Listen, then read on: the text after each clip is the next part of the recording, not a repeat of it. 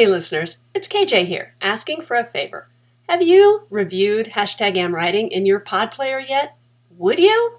I know, you're driving or running or cooking or whatever you do while listening, and we are there for that. But if you love us and could take a minute to hit that 5-star button and toss in a comment, we'd appreciate it. Oh, and if you don't love us, carry on with what you're doing. In fact, we hear the review button isn't working right now. Don't check. Is it recording? Now it's recording. Yay! Go ahead. This is the part where I stare blankly at the microphone. Try to remember what I'm supposed to be doing. All right, let's start over. Awkward pause. I'm going to rustle some papers. Okay. Now 1, 2, 3.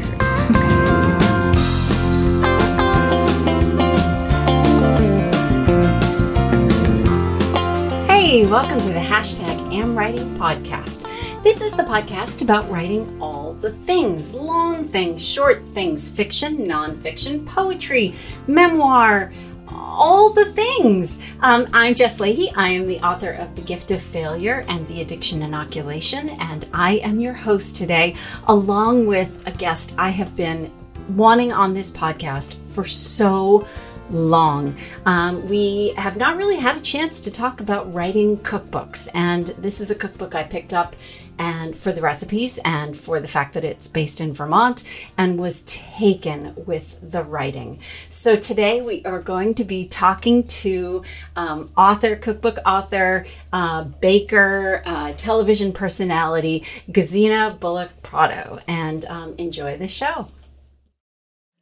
I am here with a guest that I have been dying to have on the show for a long time now because she is a wonderful cookbook author. She has written also a memoir, a baking memoir. And as I may have talked about in the past, baking memoirs, cooking memoirs are actually one of my very favorite genres. I think I've mentioned Fuchsia Dunlap's shark fin soup and something, so Sichuan peppercorn and shark fin soup or something like that. Anyway, I am here with Gesine Bullock-Prado, and she has just recently come out with one of my new favorite cookbooks called My Vermont Table. So welcome to the show, Gesine. Thank you for having me. And how often do you go on interviews where people automatically mispronounce your name? Usually if it's an interview, they ask me beforehand. Gotcha. But my favorite is because I teach at a baking school, and there's students who are so convinced at the pronunciation of my name. And Gesine, I assume. They say Gesine. Yeah. Gesine. But they insist on saying it 1,000 times. And by the 10th time, I'm like, I cannot correct them because it's like, because they're saying it with such confidence. I'm like, I know who they mean. Gesine, I'm like, okay, I'll say yes. That's some really magical thinking there. If I just say it enough times, it will change your name and make it correct for me. Yeah. Yes. Yeah. Anyway, we are sitting here in Gesine's beautiful house, which we will probably talk about because she also has a cooking school here, Sugar Glider Kitchen.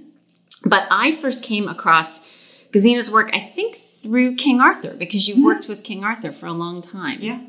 Which is, and I say this so many times, when I lived in New Hampshire, so spoiled to have King Arthur Bakery in our backyard. Yeah.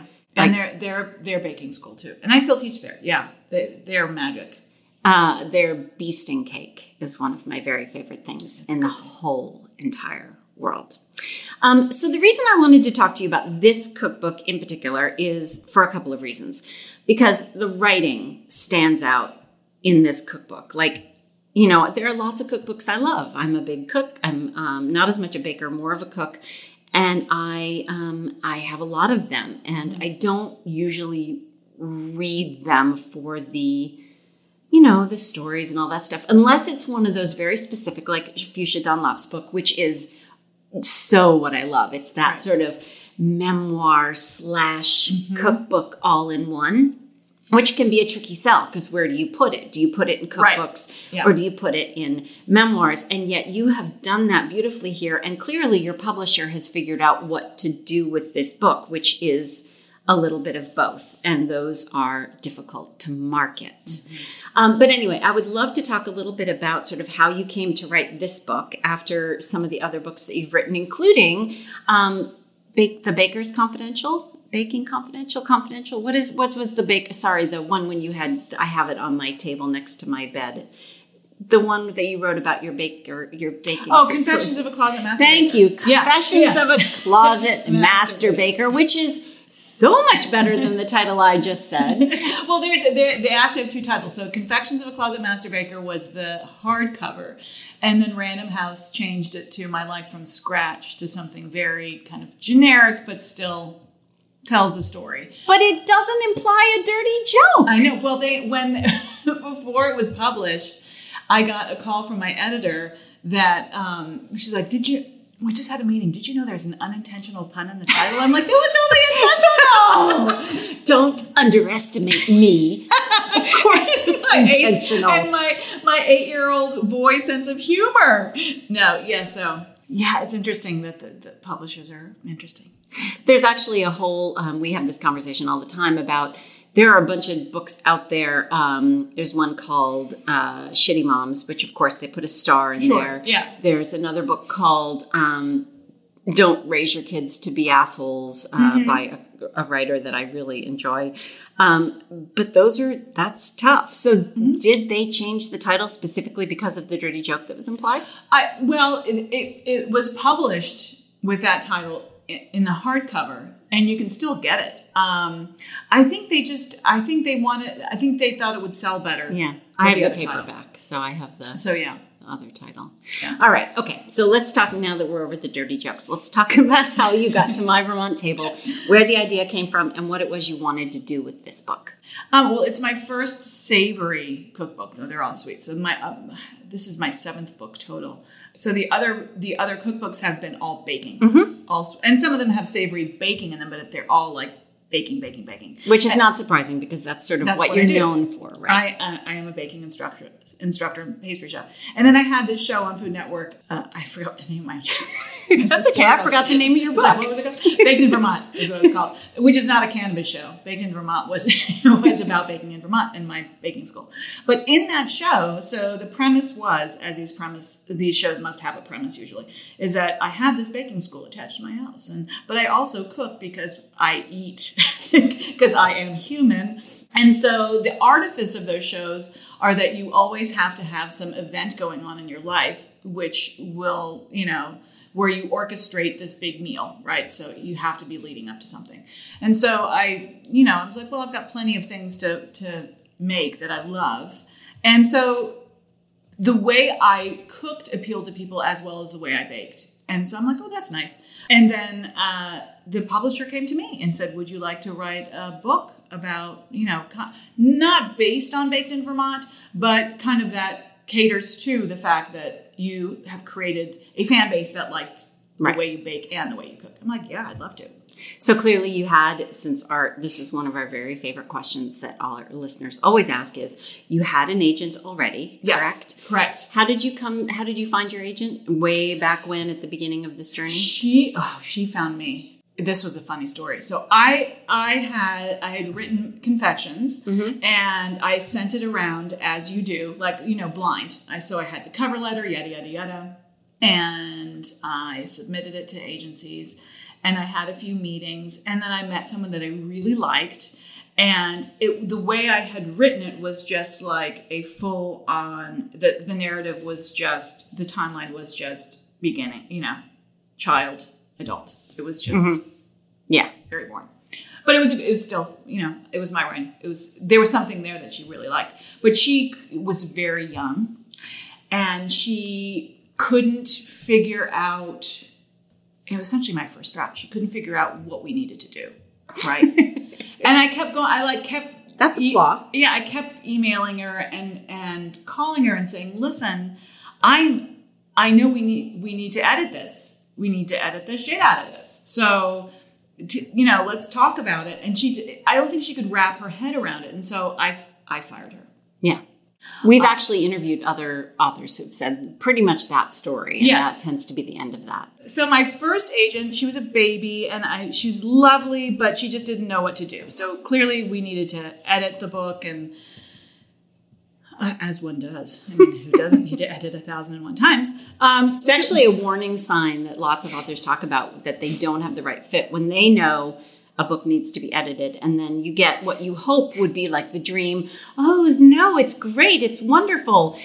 that's a sign right well, there. And the thing too is that it was my first book. It was the first time I'd ever, I had been writing short stories and but writing the memoir was just something, because we had moved to Vermont for me to both go to culinary school and for me to just write. And as it turns out that my baking took off. And so we opened up the shop, right? And so you think you have this was my dream. I had it in my mind that if we do have a shop, then I'll bake in the morning, early morning, right? This is what I do. Yeah. And then, I'll open the doors to the shop and I'll be at front of the house at that point with my laptop. Mm-hmm. And it was so Hallmark. It's that sounds perfectly reasonable. Ding! People come in and you sell a pastry and some coffee, and then you clickety clack. I'm writing. Didn't happen that way. No. So instead, I was working from like 3 a.m. till 7 p.m. baking. And so there are so many. It's Vermont, and it was Montpelier, Vermont. There were so many writers that were our customers, and we said, let's have a writers group that meets here at the bakery. Oh, that's cool. Oh my gosh, that's so cool. So that's what we did. Yeah. And then so I had to take time to write. So I would, at 11 a.m., after the morning bake was done, I would write. And then I would meet with them. And then I started, and we kind of all talked about what would be the thing that I would concentrate on. And they're like, this is a great story. Yeah. Write about the story of how this came to be. And so that's what I did. And it was from that group that I was able to write my first draft, and then I sent it off pretty quickly. I mean, I was a baby. What did I know? I was like, this is great. Yeah. I finished it. KJ told me one time, I used to teach at the school where her kids went to school, and at pickup one time, she said, you make me really nervous. And I said, why? And she said, because you just send stuff off to people. I just sent it off. I mean, I look back on it and I'm like, the shame. You get that heat rash that you get when you think back and you're like, oh, the shame. I was excited. Yeah. That's exactly it. So, but it was a good thing that, clearly, even though it wasn't the draft, it was good enough to get someone interested. But so then I had this lovely agent who's very young. She just didn't know how to tackle it with me. Yeah, she didn't know, and I was more than willing. I was like, let's get this out there and let me kind of tackle what we need to tackle. But she didn't know what to do.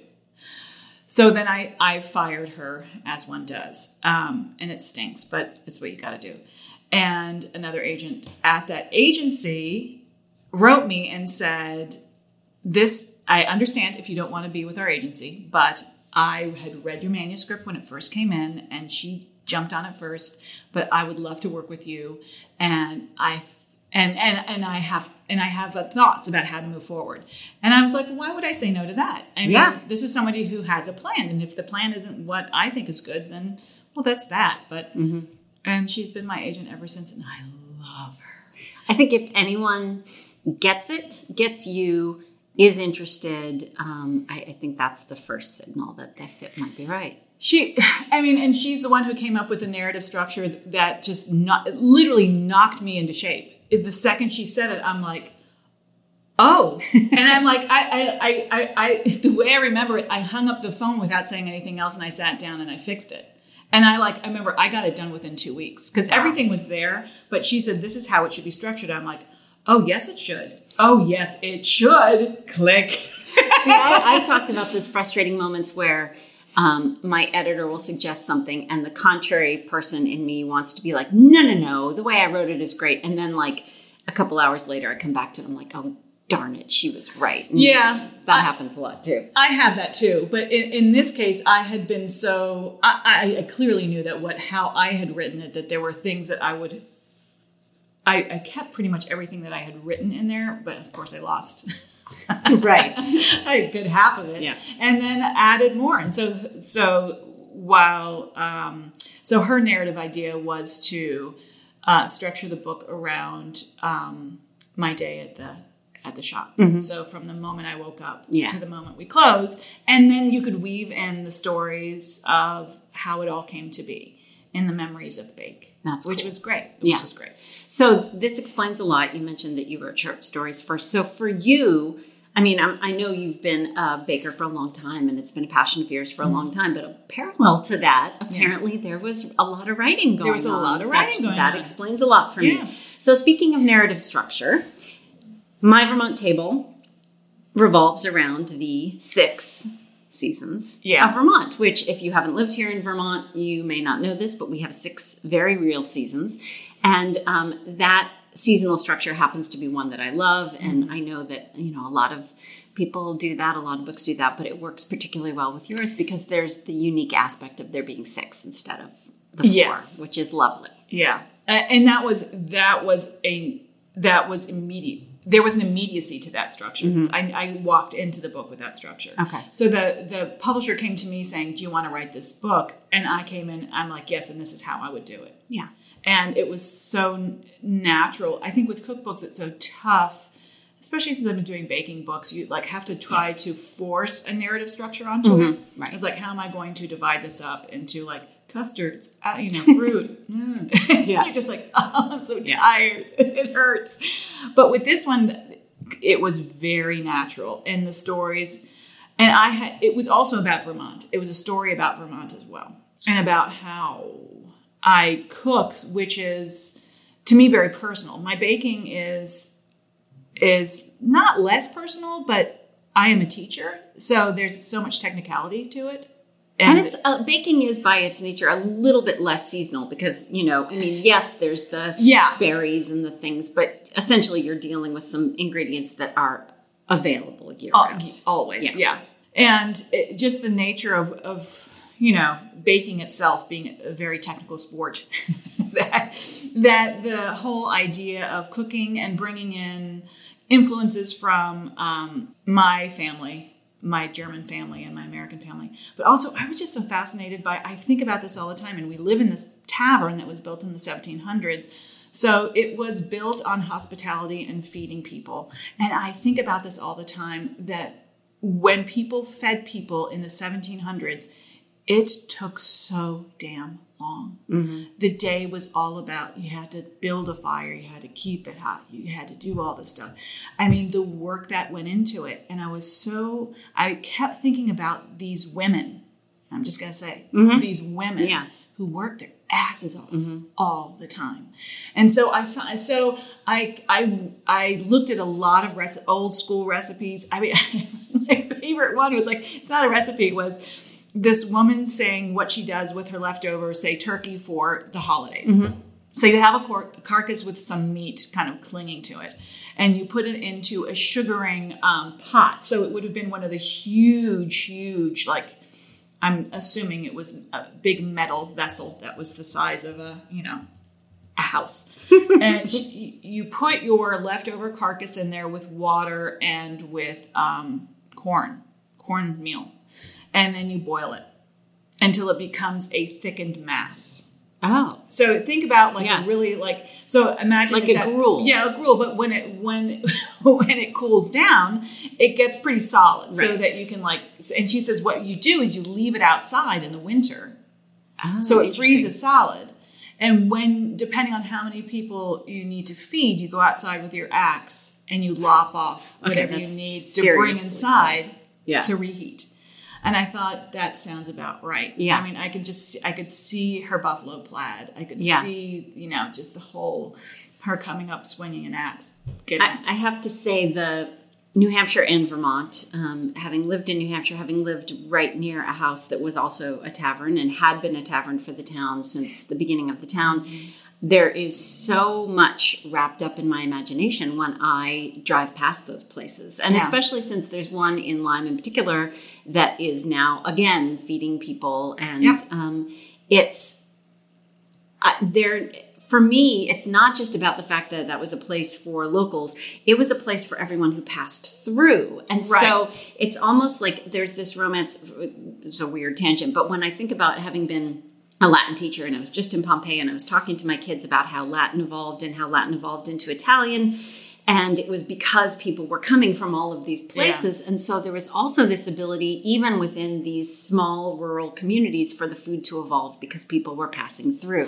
Right. There's something that I've always, I don't know, taverns have just always had this incredible romance to me as a safe harbor. Like you would see the lights coming on a dark, snowy night from far away. And I would just always love that. Yeah. And this was the stagecoach stop so it would go to Woodstock. And then, so it was Boston here, Woodstock where the courts were at that time locally, and then Montreal. So it would be it was a great little waylay station. And so, and we have read, Free Grace Leavitt and Jerusha Leavitt were the ones who built this house. And we have found letters written by Free Grace's brother that described just the road conditions in the area and about what the driving was like in the winter. So at that time, they would use horse-drawn sleds. And there are some hills. And there are hills, but it's like he would go into just minute detail, granular detail about snowpack. Yeah.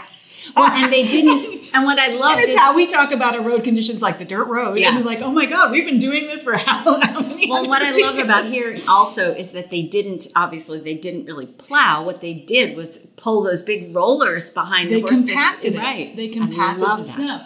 And, but yeah, I think about that all the time. People are like, is your house haunted? I'm like, I don't think so. It was a tavern. So if anybody died here, they were probably tipsy and happy. And it was fine. I don't know. But also the church was right where that house is there. And as it happens, the church was an all-day affair, and the women and children would have to stay in the church, and the men would come over here and do their thing. That makes sense. Yeah. Listeners, if you are interested in seeing any pictures of any of the things we're talking about, I will dump a couple into the show notes so that you can see them on our Substack. So for the listeners who don't know, what are the 6 seasons? So the 6 seasons are mud season, which is prior to spring. So right when the snow is beginning to thaw, and mud, because when the snow thaws, the dirt roads turn into mud. And in Vermont, there's about 6,000 miles of dirt road, more than our paved roads. So we are predominantly dirt roads here. So lots of mud. And because our seasons fall behind, our spring doesn't come until much later than the rest of the United States, much of it, we get that extra season. And then, of course, we've got the other spring, summer, fall, and then between fall and winter, we have stick season. Right. When the leaves have fallen and the snow hasn't yet. And you look up and what do you see? You see sticks. And some of you may have heard of stick season because another local creative has a very famous song right now called Stick Season. And he's from right around the corner. Isn't that fantastic? Is. One of the problems with stick season, however, in terms of picking what it is you're going to cook during that season is that as Barbara Kingsolver has talked about in Animal Vegetable Miracle, it's also the hungry season because it is before anything is coming up through the ground and when the stores are running low. So when it comes to sort of creating food around that season and starting with the mud season, what was your thinking around what you were going to do if you start with that season? Right. For me, what is so lovely about it is that it's around Halloween. And I think root vegetables, I think it's gourd season too, right? So you've got decorative gourd seasons and you can still eat. So, and I was thinking it is these very hearty starch forward roots that kind of rule the day. Yeah. Apples too are, everywhere. And I think stick season is when I usually find those wild apple trees that I didn't know existed because they're still clinging. They're the ones that are still around. They're the ones that survive. That was what was in our backyard. They looked cultivated, but they weren't. They were wild apples. They're wild, and you can find them, and you can make cider, and they're great for baking because they're fantastic. So I have Marlboro pie, which is often considered the first apple pie in the Americas, and it is really lovely, and I kind of consider it what bananas are to banana bread, apples are to Marlboro pie. Oh, because they can be past their prime, because the sugars will have concentrated, and because you essentially pulverize them, and it's like a custard pie essentially. Because you pulverize them, and you can't use applesauce. You have to use that apple, otherwise the texture's off. It's just a fantastic thing to use during that period when you think, I wouldn't use this apple for a traditional apple pie. I wouldn't just eat it fresh, but for a Marlboro pie, it totally works. Yeah, it totally works. Okay, so then what do you do during mud season when we're in that pre-asparagus, pre-rhubarb, post stores starting to run out, hungry season. Mud season is also sugaring season. So it's that wonderful time where Vermonters celebrate the maple and the donut and the pickle. And people are like, how could you have those together? It's like, well, until you try these things together, just wait. It's fantastic. But it is very maple forward and unapologetically so. I will not apologize for the fact that it's essentially an all maple chapter in this book. But the story of maple, I just think I don't think there is a mistake that I live in a state where sugar comes from the trees. Like that, that it just flows. And we have these 2 ancient maples in our backyard that are magic. And they sap themselves. So you don't have to tap them. So when you look at the snow around them, I know it's time to tap them because it looks like maple syrup has been dripping. What it is the sap is running from the bark and it's taking the tannins from the bark and it's dyed, right? So it has the color of an amber maple syrup, though it's not because you have to boil it down. Yeah. But the tree is weeping and saying, tap me. That's really cool. Like, the tree's telling me to. I better do it. That's really cool. Okay, so from a narrative perspective, when you're laying this book out in your head and you're trying to figure out how it's going to work, for you, I'm trying to, as someone who writes just the words and never deals with the pictures and doesn't have to deal with the recipes, do you focus on a recipe and write the narrative around it, or is the narrative coming first? How does your process work for a cookbook? It's a bit of both, I think. So sometimes I just have I'll have recipes that I think, I have to share these. And then you figure where they would go into the narrative, right? You can plug them in. That does happen. But sometimes it is like kind of you want to tell. For me, this was so much about sharing what it's like to live here. Mm-hmm. And clearly food is one of the the star of my show, right? Which is my life. Right. And so I felt it was just this really natural confluence of food and story for me. And that comes through, which is one of the reasons I love this book so much, is that you do pause to read the text. The joke these days about how if you want to go online and get a recipe, you have to scroll through pages and pages and pages. And I hardly ever read that stuff. I don't either. And ditto with cookbooks. I hardly ever go through all the, and here's what we were thinking.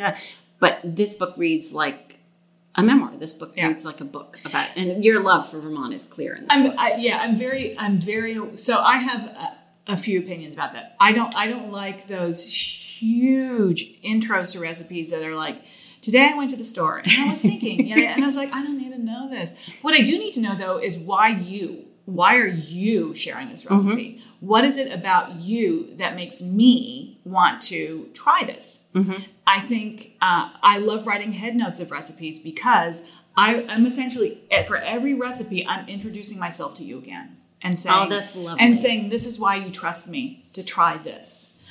This is why you have to know why the author loves it in order for you to approach it.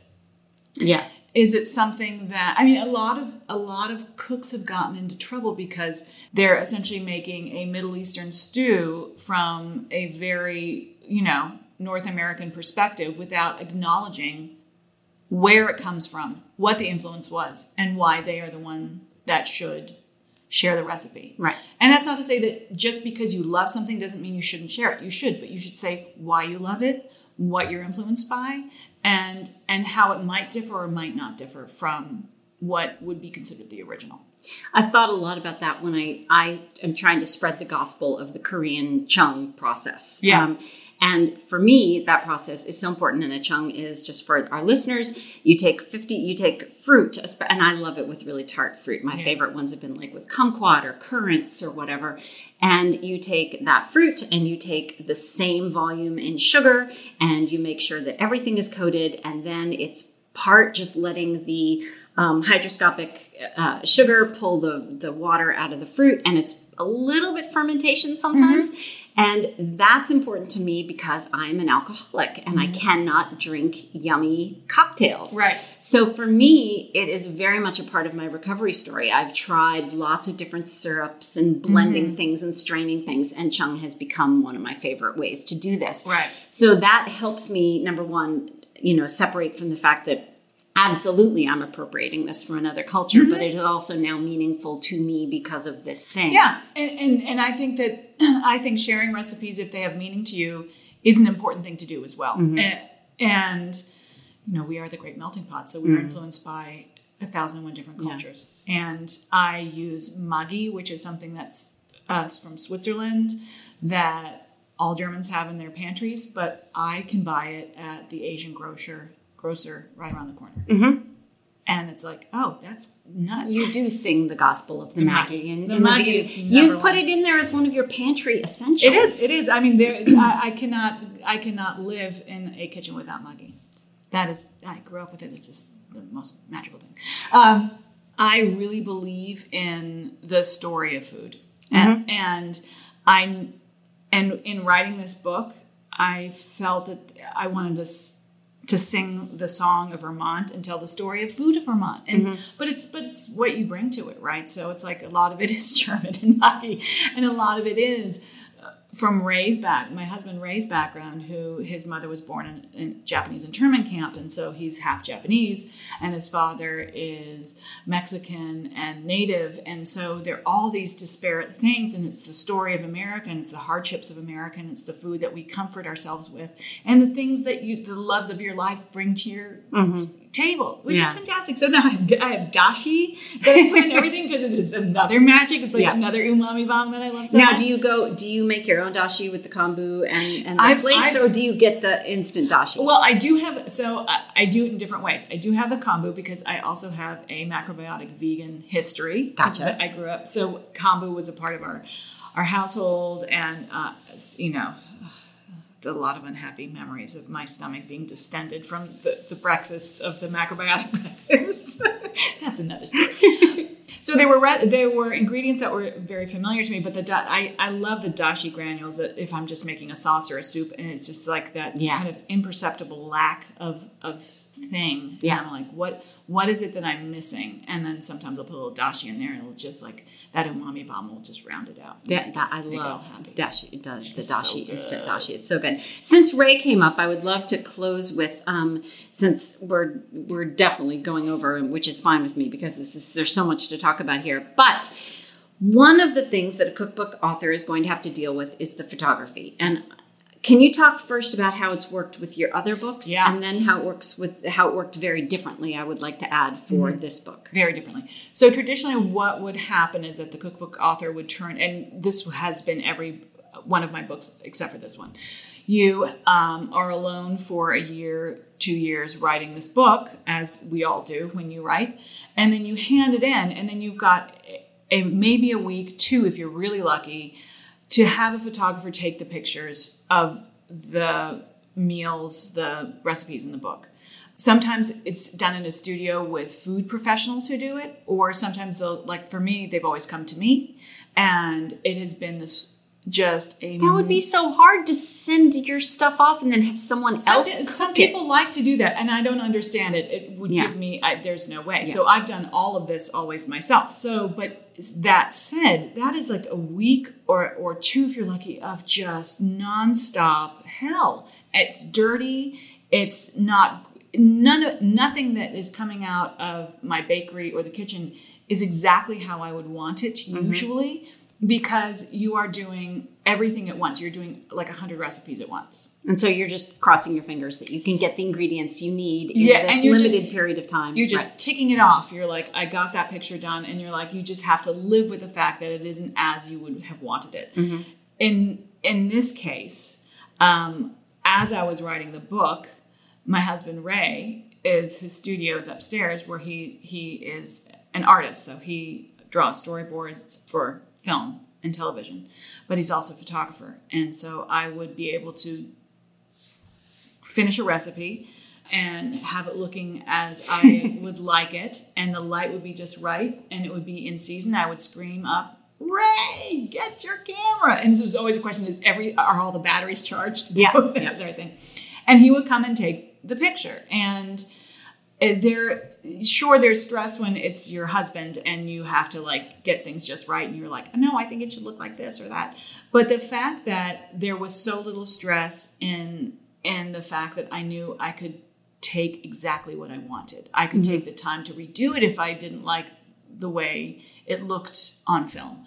And it was just magic. And I won't do it any other way again. Poor Ray. Well, and what's in here are process pictures. You headed outside to go look for the morels. You headed out to go to the ramps, that kind of thing. And you can't, what are you going to do? Invite the photographer to come live with you for a year while you're dealing with all 6 seasons. Exactly right. And there are times where, like, in my next book, we're already taking pictures for it, even though I haven't started writing, but I know what is going to be in there. And so today I said the grape leaves are looking good. Take a picture of the wild grape leaves. The cherries are looking nice. Take a picture of the cherries. And then just kind of going through when, like, there are some things like chickweed where you can only eat it when it's at a certain stage. I'd like, take the picture now.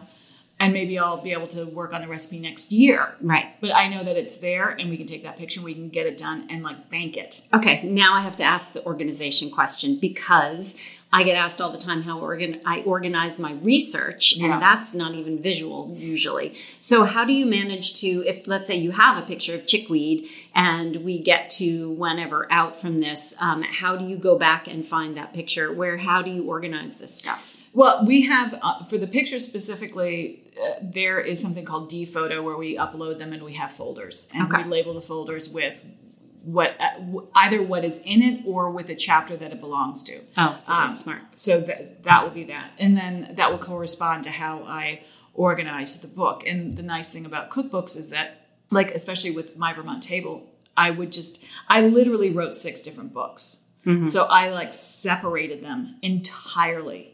And I just whacked it out that way. And it made my squirrel brain so much more relaxed in that I wasn't looking at 6 parts at once. I was looking at one part at a time.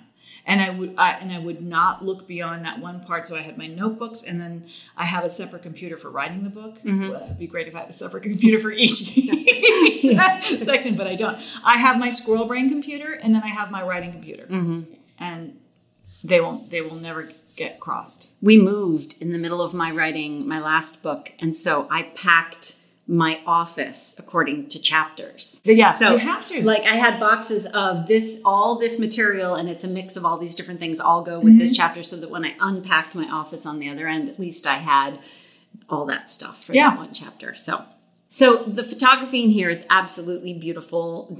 So how, when it comes down to it, then you're also dealing with a spouse where they may have opinions about what the best picture is and how you select things. So when it came down to the layout process, because normally cookbook authors don't tend to have a lot of say in how photographs go, which are the hero photographs and which are the, that kind of thing.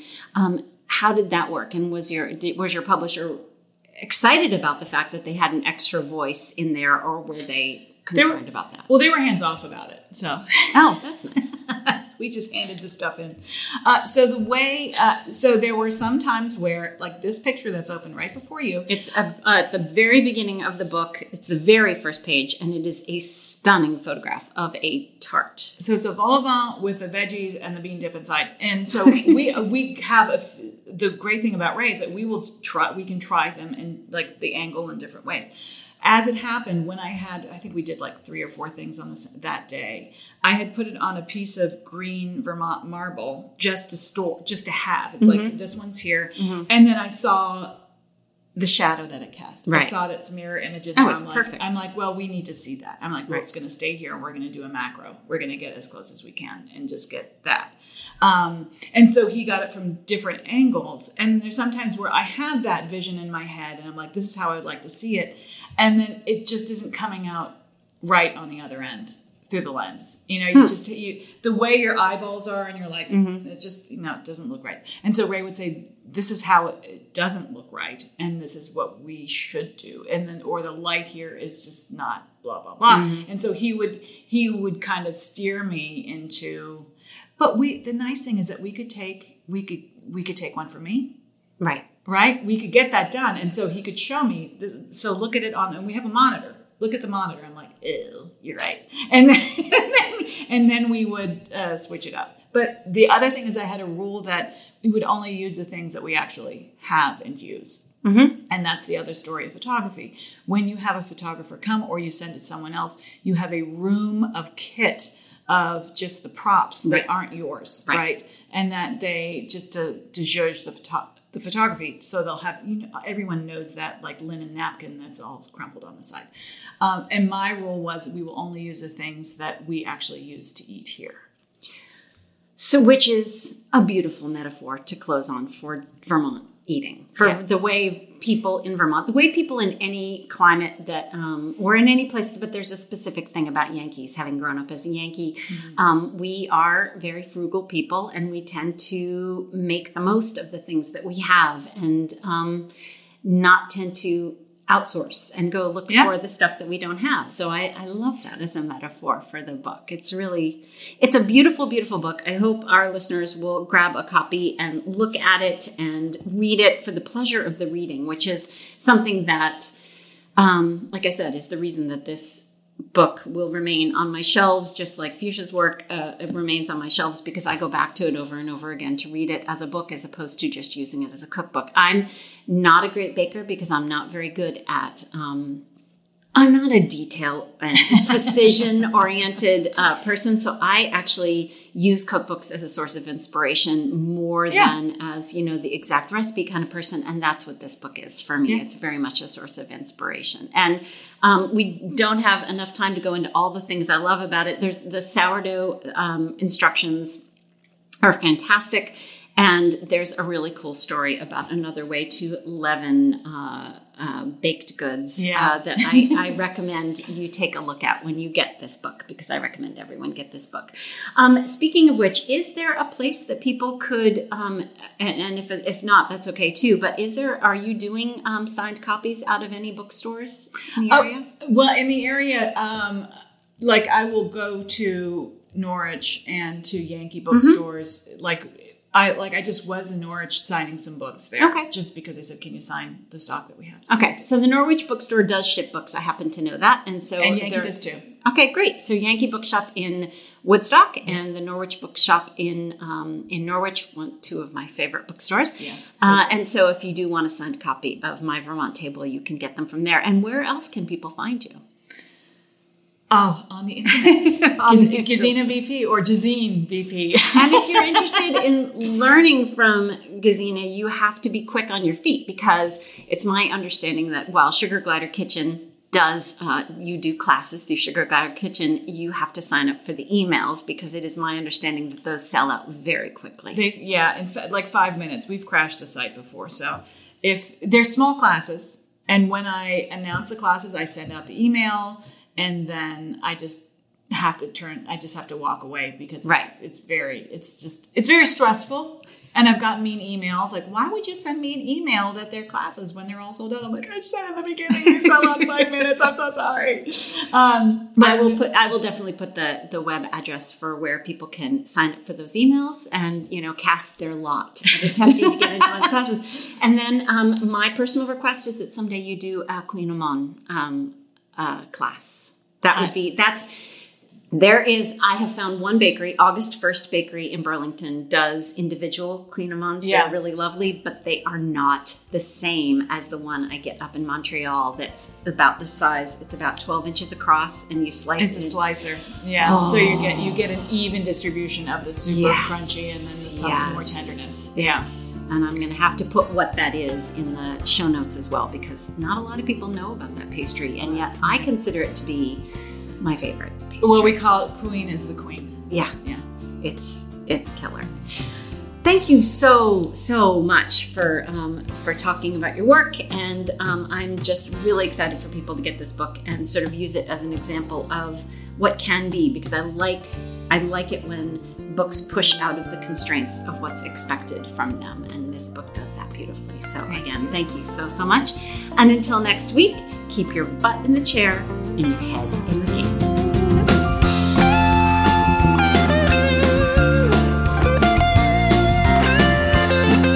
#AmWriting podcast is produced by Andrew Perella.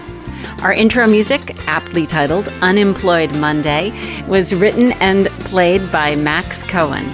Andrew and Max were paid for their time and their creative output because everyone deserves to be paid for their work.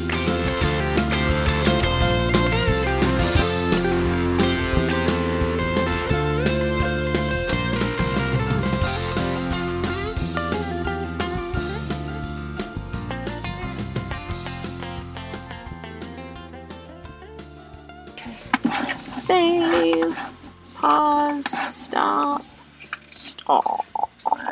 Thank you. If you've been listening to Jessica Leahy on #AmWriting at all, you know thought-provoking, actionable advice is her trademark. But have you taken your relationship to the next level and picked up her latest book, The Addiction Inoculation: Raising Healthy Kids in a Culture of Dependence?